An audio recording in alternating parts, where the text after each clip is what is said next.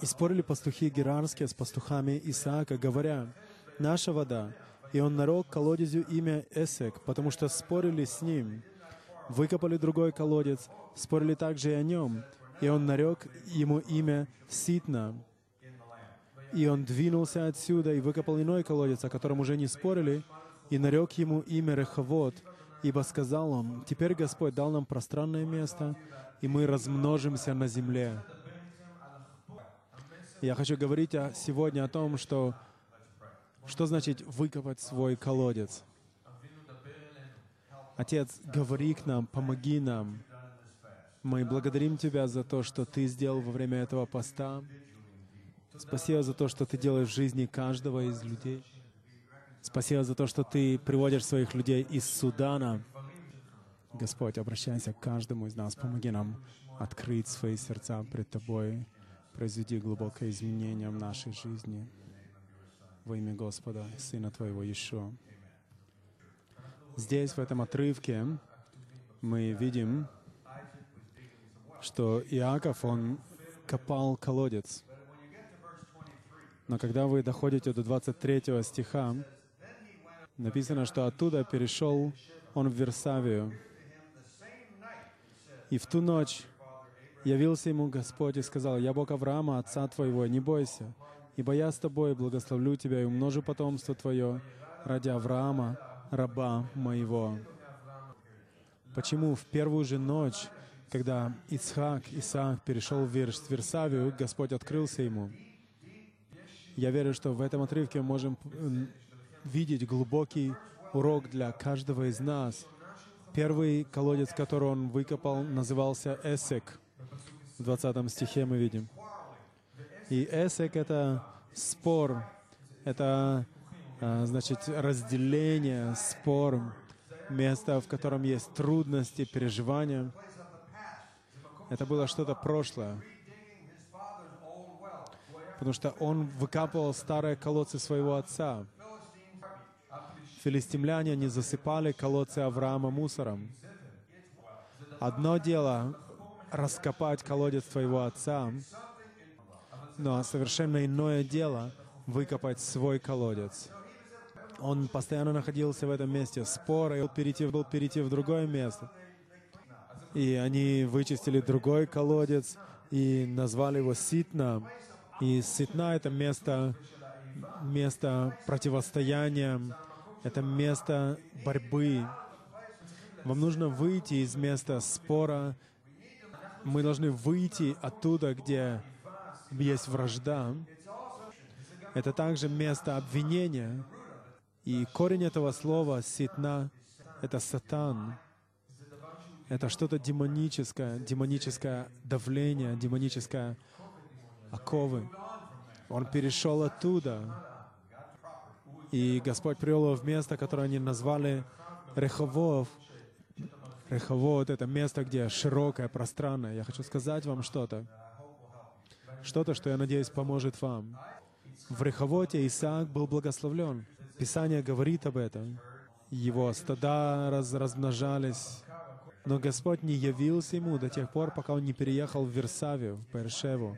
Одно дело, когда у вас есть благословение Божие, вы можете быть благословлены со всех сторон, и дай Бог, так и будет. И если Господь благословляет в чем-то меня, я благодарю Его за это. Я вижу благословение везде. У вас есть дети, мужья, жены, братья, сестры. Все это благословение Божие, которое Бог дает нам в семье Божьей. Здание может быть благословением. Слава Богу за Бейт-Идидию, за Бейт-Ницахон. Вы можете быть благословлены, но тем не менее не иметь присутствия Божьего. И то, в чем мы нуждаемся, это присутствие Божье. Ваш дом может быть благословлен. У вас может хватать денег на съем квартиры, у вас есть дети, которые ходят в школу.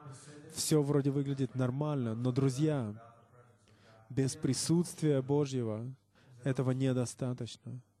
Мы нуждаемся в Его присутствии, в наших домашних группах, в наше время молитвы. Мы должны каждый иметь и выкопать свой собственный колодец. У Исаака был очень известный отец. И Исаак жил в тени своего отца, и это было нелегко, наверное, для этого парня.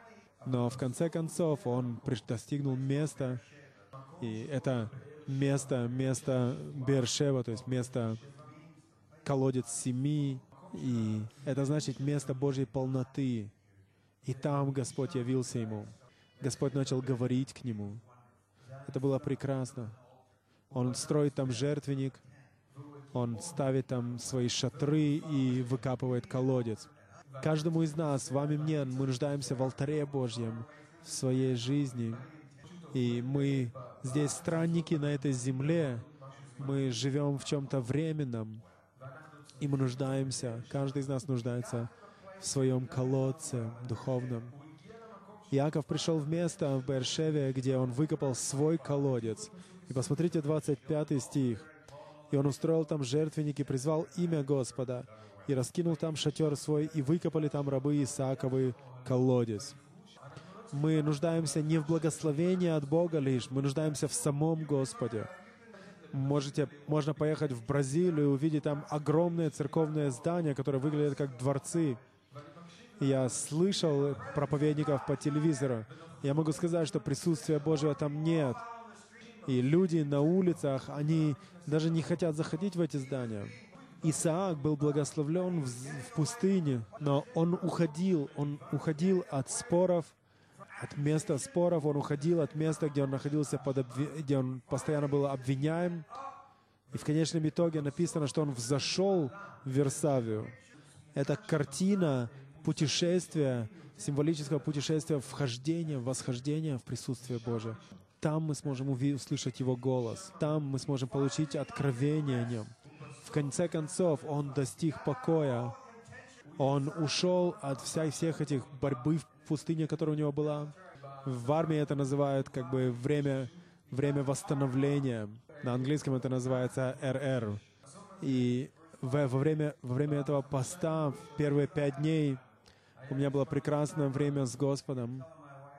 Я непрестанно говорил своей жене, у нас в квартире, я чувствую себя, как будто я где-то в отпуске, никуда не уезжал, как будто где-то в горах. Господь столько много говорил мне, столько много положил мне на сердце, что только 10 минут тому назад я пришел к выводу о том, какую проповедь сегодня поделиться с вами. И я слышал голос Божий. Моник постоянно была загружена моими факсами, которые я просил ее напечатать, то, что Бог говорит мне. Я слышал Господа, я не находился в месте спора. И представьте, что произошло. За 24 часа 2 атаки. И эти удары были такими, как будто я чувствовал, что до следующего раунда могу не дотянуть. И я знал, что я теперь нахожусь в месте, как Ситна, о котором говорится. В месте, где обвинитель братьев, он преследует меня. И люди молились за него и видели, что это происходит. Но послушайте, когда такое происходит, вам нужно прийти в свою Версавию, в свою Бершеву. И однажды утром я шел молиться, Кэрен выбежал ко мне с пачкой в 600 имейлов. Я преувеличиваю немножко. Я сказал, нет, не сейчас. Я ухожу из Ситны, и я иду в Версавию. Господь провел меня через это. Я вновь начал входить в присутствие и в покой Божий.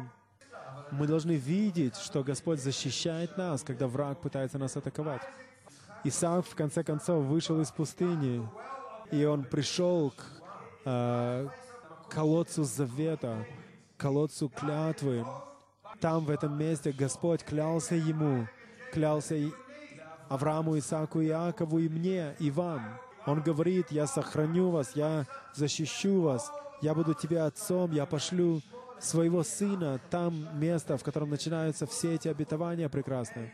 И Иаков, в конце концов, выкопал свой колодец. Билли Грэм, пожалуй, один из самых известных верующих в мире. У него есть сын, у него есть Фрэнклин. Я читал книгу о его сыне, потому что Франклин убежал в свое время от Господа. И это было трудно для него, потому что его отец был очень неизвестен и все время занят.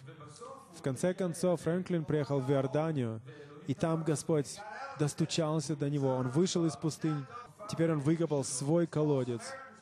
И, и, и теперь у него есть служение, которое называется служение самарянина, и он служит нуждающимся людям по всему миру. И когда мы ездили в Косово несколько лет тому назад, то там было это служение самарянина, там также они помогали людям там. Вчера я видел, что Билли Грэм, он проводил это огромное собрание по телевидению со своим сыном Фрэнклином. Вы знаете, что произошло? Фрэнклин, он выкопал свой колодец. Он не живет уже в зависимости от колодца Билли Грэма. Каждый из нас нуждается в своем колодце. Это значит углубляться во взаимоотношениях с Господом лично, один на один. Иаков вышел из места благословения, из Реховота, и он пришел в Версавию. Это место мира. Это место покоя посреди бури. В тот же самый день Господь проговорил к нему, в ту же ночь. В конце концов, придя туда, Господь открылся к нему. И сегодня утром я призываю вас, выйдите из всяких споров и горечей. Разбирайтесь с проблемами, приходящими от врага. Разбирайтесь с врагом тем, что вы приближаетесь с Господом. И даже когда благословение есть в вашей жизни, без Его присутствия, оно не имеет никакого смысла, это благословение. Мы нуждаемся в Его присутствии. Бейт-Идидия нуждается в Его присутствии. Бейт-Ницахон нуждается в Его присутствии. Каждый из нас нуждается в Его присутствии. Ора Кармель нуждается в Его присутствии. Это то, что произошло с Исааком. И после этого Господь по-настоящему начал действовать в его жизни. Посмотрите 32 стих. «В тот же день пришли рабы Исааковы и известили его о колодезе, который копали они, и сказали ему: мы нашли воду». Колодец в Библии, он является источником жизни. Если у вас нет воды в пустыне, вы умрете. Этот колодец, эти колодцы в Бершеве, на протяжении столетий они были известны. Они известны как колодцы Иакова. В 1917 году германская армия, она была здесь, в Палестине, и Отtomанская империя турецкая правила здесь на протяжении 400 лет перед этим. После этого британская армия, там был альянс британцев, австралийцев и новозеландцев. Они начали изгонять немцев из пустыни. И турки, они разбили лагерь в Версавии. Они выкопали траншеи. У них было несколько самолетов в 1917 году. У них были пулеметы, то есть они были очень хорошо вооружены. И лидер британских войск, его звали генерал Алленби. Поэтому во всех городах практически есть улицы, которые называются его именем. Он был верующим, Алленби.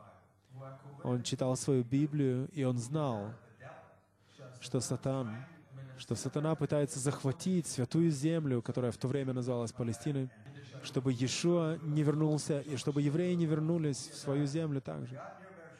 Когда они приблизились к Версавии, к Бершеве, у них закончилась вода. Солдаты новозеландские и австралийцы, они привезли своих лошадей из Австралии. Они были известны как хорошие всадники. У них были особые такие шлемы, они скакали на своих лошадях. В пустыне начали умирать животные, начали умирать солдаты. Это было катастрофой.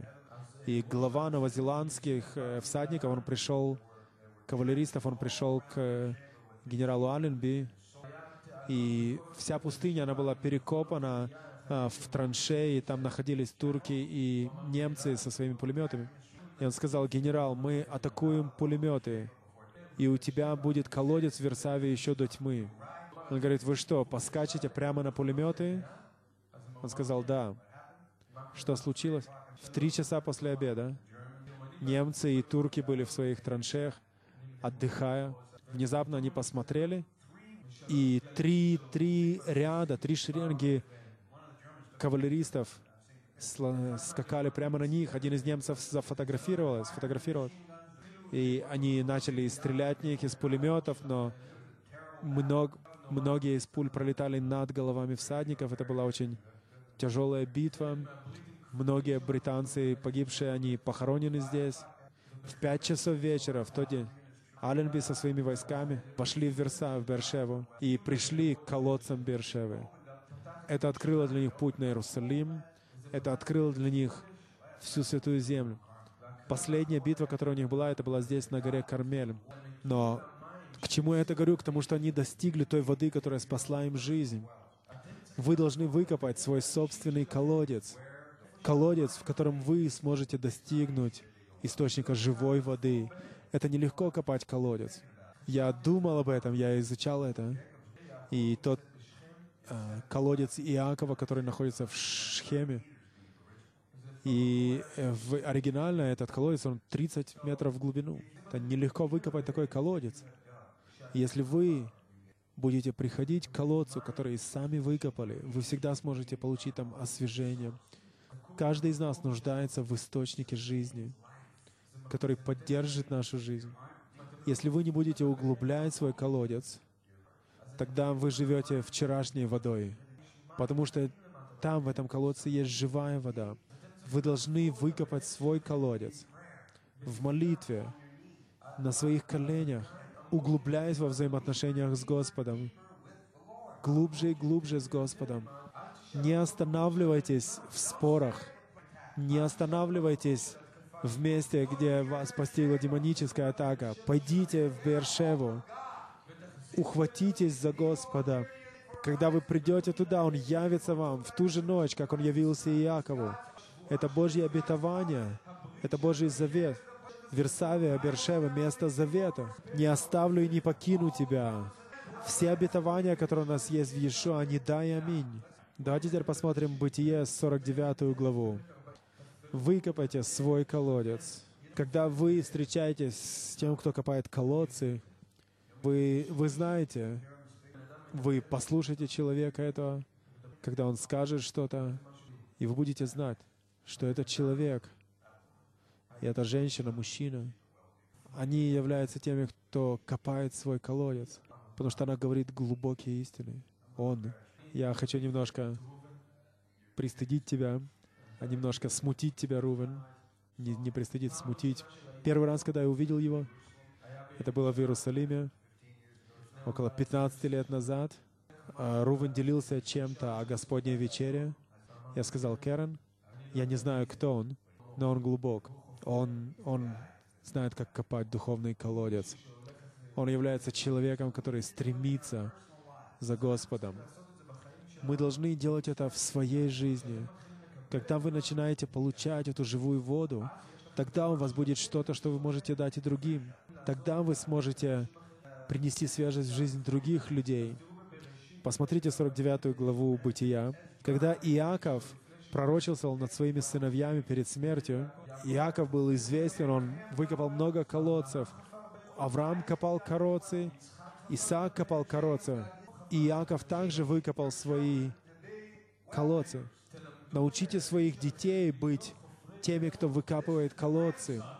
Иаков — это внук Авраама. Иаков, который знал, как держаться за Господа. Это тот Иаков, о котором мы знаем, и он пророчится, и это уже третье поколение тех, кто копал колодцы. Наши дети нуждаются в том, чтобы знать, как выкопать свой духовный колодец. Если они увидят, что вы это делаете, это побудит и их к тому же. И поэтому вы видите, как маленькие дети здесь танцуют сбоку, потому что они видят, как взрослые это делают. Слава Богу за то, что присутствие Божие на них. Это прекрасно, когда у нас есть молитвенное собрание ночное, и суданские дети бегают здесь с флагами, арабские, еврейские, датские, я не знаю еще, какие дети бегают здесь. Но во всем этом они учатся копать свой духовный колодец. Часть того, чтобы само смысла выкапывания колодца состоит в том, чтобы обладать источником для прославления. Когда вы едете куда-то, где раньше было присутствие Божие, я думаю, что люди едут туда, потому что они пытаются найти что-то, получить что-то. Люди приглашали меня поехать в разные места, и я не хотел в свое время ехать в Уэльс в попытках найти что-то, что происходило там 100 лет тому назад. Я хочу выкопать свой колодец. Если Господь призывает вас к чему-то, делайте это. Я не критикую. Кто-то написал обо мне однажды, что я откапываю колодец Илии на горе Кармель. Возможно, это должно было быть комплиментом, я не знаю. Я хочу изучить, понять характер Илии, чтобы Господь вложил также Его характеристики в мою жизнь, но я должен выкопать свой колодец, а не просто откопать чей-то старый. Каждый музыкант нуждается в этом, каждый из нас нуждается в этом.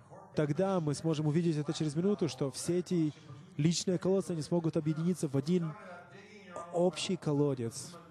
И мы говорим с вами о том, что значит выкопать свой колодец. Иаков знал, что такое копать колодцы, он пророчествовал на своих детей. И смотрите 22 стих. 22 стих. Иосиф — отрасль плодоносного древа. Отрасль плодоносного дерева над источником. Ветви его простираются над стеной. Иосиф был плодоносен, его отец пророчествовал над ним, потому что он жил у колодца. И после этого его ветви, его дети, они были благословлены, потому что отец знал, что значит, знал важность того, чтобы выкопать свой колодец. Тот, кто копает колодец, это человек, который жаждет углубляться во взаимоотношениях с Господом. Иаков уловил это, Иосиф уловил это. Господь хочет, чтобы мы помогали новым лидерам, которые знают, как выкопать духовный колодец, поднимались в нашей общине. 25 стих. Отец пророчествует над своим сыном. 49:25 Бытие. От Бога Отца твоего, который и да поможет тебе, и от Всемогущего, который да благословит тебя благословениями небесными свыше, благословениями бездны, лежащей дол, благословениями сосцов и утробы, благословения глубин бездны, благословения, которые лежат глубоко. Углубляйтесь во взаимоотношениях с Господом, потому что там вы сможете достигнуть источника живой воды. Каждый день вы сможете углубляться глубже, и вы сможете получать свежую новую воду. Вы сможете быть благословленны, способными давать эти благословения другим детям своим, которые будут благословлены, потому что вы выкопали свой колодец. Вчера я думал о том, что 100 лет тому назад в определенном смысле было проще выкопать свой колодец, потому что все, в чем вы нуждались, это в Библии. И, в принципе, это все, в чем вы нуждаетесь сейчас. Но сейчас у нас есть комментарии. Слава Богу за комментарии. У нас есть интернет. У нас есть интернет-сайты, видео. У нас есть все. И нет ничего плохого в том, чтобы послушать помазанную проповедь по видео. Но если вы не выкопаете свой колодец, тогда у вас не будет своей живой воды, вы будете пить чужую воду. Когда вы увидите помазанного мужа или жену Божью, это должно спровоцировать вас к тому, чтобы побудить вас выкопать свой колодец. И это то, что делал Иаков, то, чему он научился, то, чему научился Иосиф. У него был глубокий колодец. Иосиф был в тюрьме 7 лет. Он мог застрять возле колодца споров, горечи, но он не поступил таким образом. Он стал благословением для всех в тюрьме. Когда он вышел оттуда, он стал источником питания для всего известного тогда мира, потому что его колодец личный был глубок. Он даже не сердился на своих братьев, которые бросили его в темницу. Потому что у него было постоянное, глубокие, постоянно углубляющиеся взаимоотношения с Господом. Давайте посмотрим числа 21. Здесь мы увидим общий колодец. Когда кто-то находил колодец, люди обычно там строили город, поселение, потому что там была жизнь. И у служения также должен быть такой общий колодец, откуда все могли бы почерпать силы. Числа 21, 16 стих. «Отсюда отправились к Беэр», что на иврите значит «колодец». Это тот колодец, о котором Господь сказал Моисею: «Собери народ и дам им воды». Вот Господь говорит к Моисею: «Приведи народ к колодцу». Приводите своих людей к колодцу.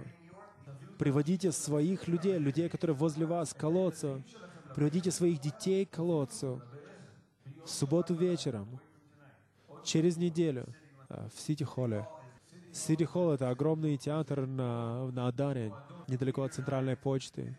15 лет тому назад мы с Питером встречались с хозяевами, и мы думали, что тогда купить это здание для нашего собрания, еще до того, когда Они сказали, что они хотят $10 миллионов, и мы им сразу сказали «до свидания». Авив Гефен пел там большие звезды пели, но в следующий шаббат Хат, песня из Иерусалима, группа из Иерусалима, они будут петь в этом холле.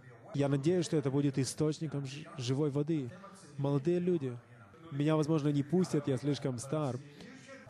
Вы не просто должны войти в этот колодец, вы должны привести туда всех своих друзей, приведите их к этому колодцу, туда, где они смогут испытать, что такое живая вода. Вы должны молиться всю эту неделю. Кого я могу привести туда? Кого я могу пригласить? Приведите их к этому колодцу, позвольте Духу Святому работать в их жизни. Это то, что делал Иосиф. Возле этого колодца, где Моисей собрал людей, Господь сказал им: возле этого колодца я дам им воды. Если каждый день вы не углубляете свой духовный колодец, то вы не получаете свежую воду, в которой вы так нуждаетесь. И посмотрите, что произойдет. Тогда воспел Израиль песнь сию: «Наполняйся, колодец, пойте ему». Здесь не написано «наполняйся, колодец». И послушайте теперь группу прославлений. Пойте вместе с группой прославлений. Пойте, славьте Господа. Пойте Господу. Наполняйся, колодец. Когда вы славите Господа, тогда вы сможете оставить колодец споров, подняться в место, называемое Бершева, местом завета с Господом. 18 стих. Колодец, который выкопали князья, лидеры, вырыли вожди народа с законодателем жезлами своими, из пустыни отправились в Матану. Это тот колодец, общинный колодец. Мы, как лидеры, должны выкапывать его глубже и глубже. Так же самая группа прославления, так же самые диаконы, и ашеры, и ученики, домашние группы, молодежная группа подростков, молодежи, корзина воронов, все другие служения. Углубляйте свои колодцы, чтобы оттуда истекало больше живой воды. Все собрание в пустыне делало это. Представьте себе 1 миллион взрослых людей, которые поют «Наполнись колодец». Скажите на иврите «Али-беэр» — это «наполняйся, колодец». Если вы знаете Господа, тогда в вас есть колодец, в вас есть источник. Но вам нужно наполнять его, говорить «наполняйся, колодец мой». «Наполняйся, колодец мой». Представьте себе 1 миллион человек в пустыне, которые поют «Али-беэр», «наполняйся, колодец». Что вы думаете, делали хананияне и гигаты? Возможно, они в страхе расходились, не видев никогда ранее ничего подобного. Есть общий колодец, частью которого вы должны быть. Не раз в неделю только, но каждый день. И там Господь явится вам. Его присутствие будет с вами. В Его присутствии все меняется. Но вы должны жаждать этого. Когда они славили Его в пустыне таким образом, не нравится ли вам эта песня, что будем с радостью почерпывать воду из источников спасения? Песня, которую поют в Шавуот, в Суккот, извините. С радостью будем черпать воду из источников спасения. Что же есть спасение? Это Иешуа, избавление, мир. Это имя нашего Мессии. Углубляться вместе с Иешуа. Тогда этот источник наполнится. И выкопать колодец значит сражаться, бороться. Когда мы копаем колодец, в особенности в пустыне, в каменистой земле, это трудно. Почему? Враг будет пытаться принести разделение. Враг будет пытаться принести разочарование. Враг будет пытаться врать вам и говорить, что у вас не получится, вы неудачник. Он будет пытаться навалить на вас мусор самого разного типа. Но вы должны исследовать, углубляться в взаимоотношениях с Господом. Отвергните обвинителя, оттолкните его и приблизьтесь к Господу. Не позволяйте всем этим отвлечениям прийти и увести вас от источника живой воды, увести вас от того, чтобы следовать за Господом и углубляться во взаимоотношениях с Ним. Давайте обратимся к Песне Песней, 4 главе сейчас. Песня Песней. Иногда называют Песнь Соломона, но в Танахе на иврите это называется Песня Песней. Другими словами, на само название говорит, что нет иной песни такой, подобной этой. На протяжении столетий еврейские власти, раввины, другие, они говорили, что в этой песне мы видим образ Мессии, грядущего за своей невестой. Когда вы читаете эту песню, и я ободряю вас перечитывать это, насыщайтесь этими словами, то знайте, что это Господь говорит вам. Например, Он говорит, что одним взглядом захватило ты сердце мое. Он повторяет это дважды. Если вы только посмотрели на Него, Его сердце начинает стучать с радостью. И чем больше вы будете углубляться, чем больше вы будете смотреть, взирать на Него, тем больше вы будете углубляться в Нем. 4 глава книги «Песни песней», 14 стих. Здесь мы видим жениха, который говорит к невесте, 14-15 стих. «Нард и шафран, аир и корица, со всякими благовонными деревьями, мира и алой, со всякими лучшими ароматами, садовый источник, колодец живых вод и поток из Ливана». Все эти благовония, они все являются составляющими елея для помазания. Вы хотите свежее помазание? Выкопайте свой колодец. Углубитесь во взаимоотношениях с Господом. У вас будет свежее помазание. Это оно высвободится в вашу жизнь. Бог говорит вам, верующий, еврей, араб, неважно из какого народа вы, Он говорит вам, в вас должен быть источник живой воды. Вы должны быть этим источником чистой воды, как минеральной воды. Он спрашивает вас, являетесь ли вы источником живой воды? Являетесь ли вы источником живой воды? Источник, поймите, он может давать живую или горькую воду. Не надо, чтобы в вашем источнике был мусор. Давайте обратимся к Иоанна 4 главе. Иоанна 4 глава. Копайте свой колодец. Я работаю над своим. Много лет тому назад, когда я был подростком, я работал с одним подрядчиком на строительстве моста через реку. И когда меня попросили выкопать ямы под столбы, то это была тяжелая работа. Я более с удовольствием просто забивал бы гвозди где-то. Но копать колодец, я могу вам сказать сразу, это трудно, потому что враг будет пытаться остановить вас на этом пути. Но если вы будете постоянны, вы будете углубляться и углубляться, достигая большей и большей сладости, свежести и близости с Богом. 4 глава известна разговором о колодезе Иакова. И Иешуа проходил здесь вместе со своими учениками недалеко. Ученики пошли в город купить фалафели. Они были уставшие, и Он остановился возле колодца. И это был колодец Иакова. Иешуа сел у колодца. Посмотрите 14 стих. Когда к Нему подошла женщина начерпать воды, она говорит следующее. 14 стих. Он ей говорит, а кто будет пить воду, которую я дам ему, тот не будет жаждать вовек, но вода, которую я дам ему, сделается в нем источником воды, текущей в жизнь вечную. Эта женщина-самарянка, она посмотрела на Него и сказала, дай мне эту воду. Я хочу эту вечную воду. Иешуа был у колодца. Я хочу спросить вас вопрос. Насколько глубок ваш колодец? Я хочу вернуться назад и спросить, а есть ли у вас колодец? Выкопали ли вы свой колодец? Углубились ли вы с Господом? Я хочу спросить вас, когда вы приходите к своему колодцу, сидит ли там Иешуа возле этого колодца, ожидая вас? Говорит ли Он вам, что у меня есть живая вода, которую я готов дать вам? Одним взглядом своим вы можете чувствовать, что Он готов вам дать откровение. И Иисус говорит, кто будет пить воду, которую я дам ему, тот не будет жаждать вовек. Колодцы, они также закрывались. И когда Ривку когда впервые мы видим встречу с Ревекой у колодца, то этот колодец, он был закрыт. Мы должны снимать это закрытие, мы должны снимать эту крышку, камень, который прикрывает вход, или исток из этого колодца, и углубляться, входить в присутствие Божие. Так же самое, как это сделал Исаак. Насколько глубок ваш колодец?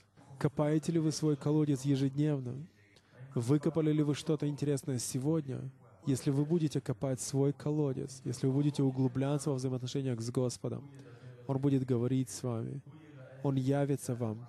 Он не хочет делать в вашей жизни ничего без того, чтобы сказать вам об этом. Это то, что Он делал с Авраамом. Есть ли вода в вашем источнике? Какая вода? Сами вы пили бы эту воду? Дали ли бы вы эту воду кому-то другому? Могли бы вы поделиться этой водой с другом, со странником? Колодец без воды, в нем нет никакого смысла. Апостол Петр, он сказал, что в последние дни будут лжеучителя, которые будут как колодези пустые, без воды. Поэтому нужно быть аккуратным в отношении того, что вы слушаете. Выкопайте свой колодец. Копать колодец — это тяжелая работа. Она стоит многого, стоит времени, энергии, слез, жажды. Но я хочу сказать вам, если вы жаждете больше Господа, и вы можете получить эту живую воду, то тогда ничто с этим не может сравниться. Он открылся мне, Он проговорил ко мне, Он сказал мне, что делать. Все мы должны быть теми, кто выкапывает свой колодец. Сколько из вас хотят копать свой колодец? Давайте встанем вместе. Господь, Ты говоришь к нам, каждому находящемуся здесь, ко мне. Ты хочешь привлечь нас, привести нас в место более глубоких взаимоотношений с Тобой. Помоги нам быть смиренными пред Тобой, Дух Святой. Обличай нас, чтобы мы жаждали больше еще, чтобы мы хотели войти глубже во взаимоотношения с Тобой, в более глубокие взаимоотношения с Тобой.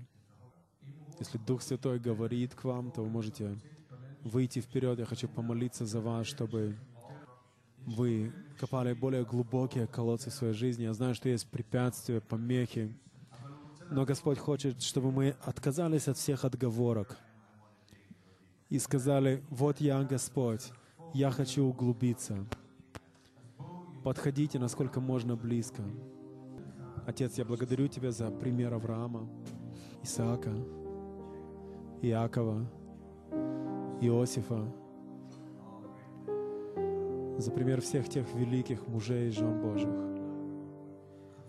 которые выкопали свои колодцы, за Хану, Анну, за Дебору. Спасибо Тебе, Господь, за апостола Павла, за всех их, за миллионы на протяжении столетий, за миллионы тех, кто выкопал свои колодцы во время гонений, во время жестокого голода, за тех, кто копает духовные колодцы в Китае, в Судане, в Эфиопии. Они выкопали колодцы. Благослови их за это. И помоги нам не остановиться, не застрять лишь на благословении. Помоги нам углубиться, жаждать глубины взаимоотношений, там, где Твое присутствие.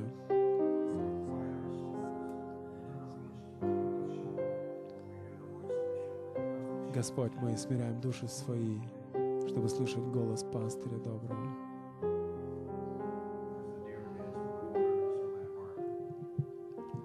Как лань жаждет к потокам воды, так и душа моя стремится к Тебе, Господи. Давайте петь эти слова вместе. Скажите Ему, что вы жаждете Его больше.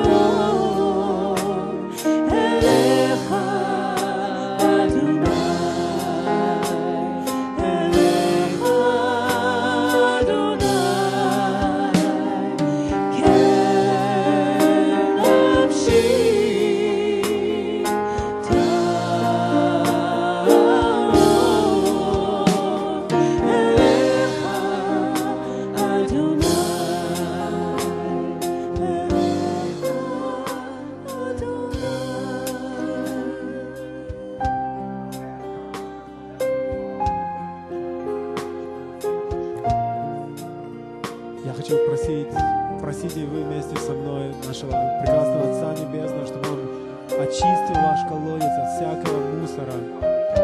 Если есть грех, раскайтесь в нем.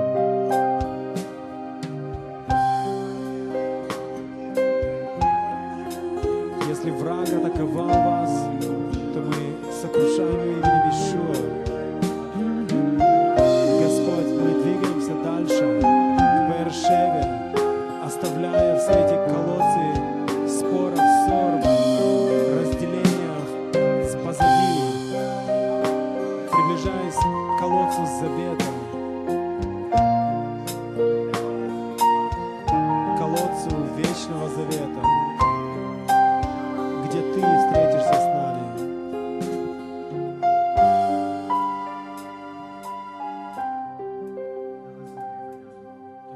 Послушайте меня секунду, на секунду.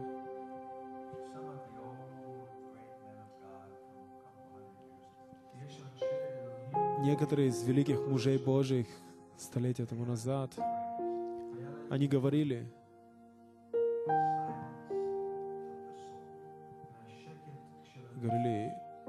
покой души. Они стремились к этому состоянию, когда душа — это наши чувства, наши эмоции, наши мысли, наши воспоминания. Мы должны стремиться к тому, чтобы достигнуть покоя нашим душам. Это то, что произошло с Исааком в Беэр-Шеве. Он пришел к этому месту, и Господь явился ему там, дал ему невероятное, великие обетования завета. Мы живем в шумном мире, но мы должны прийти в место, где наша душа может покоиться. Я вчера молился на Таелет, и я могу сказать, что я пережил, испытывал это тишину, мир и покой душевный.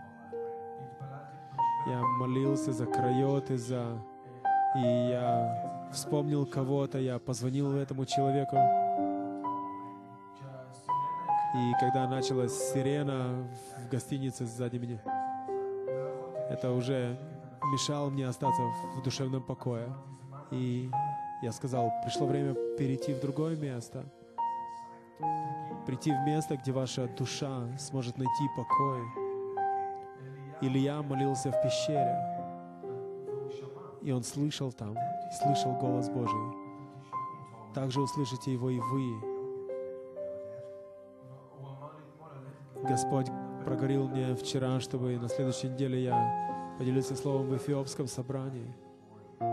Братья, сестры, я убеждаю вас, молю вас, начните копать свой колодец. Поставьте на нем табличку. Это колодец Йонатана. Здесь живет Йонатан. Но вы нуждаетесь в своем колодце. Я хочу помолиться за вас. Господь, возьми это слово. Используй его, чтобы разделить, проникнуть до разделения души и духа. Проникни этим словом в глубину наших сердец. Помоги нам держаться этого до конца нашей жизни, чтобы мы непрестанно копали и углубляли свой колодец. Помоги нам, Господь. Аминь.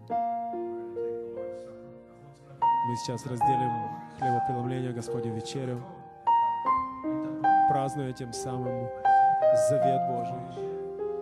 Вы можете вернуться на свои места, сесть вместе и давайте вместе примем хлебопреломление.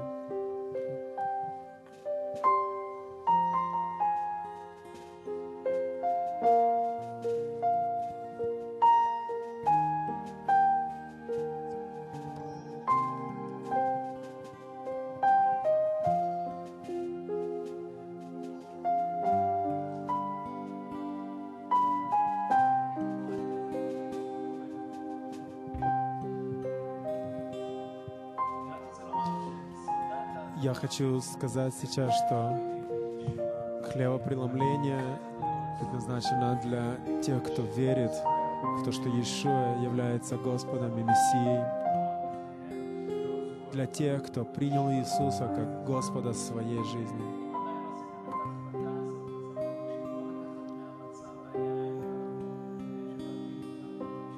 Если вы не приняли это решение в своей жизни, то мы просим вас пока воздержаться от этого и верим, что в будущем мы сможем разделить с вами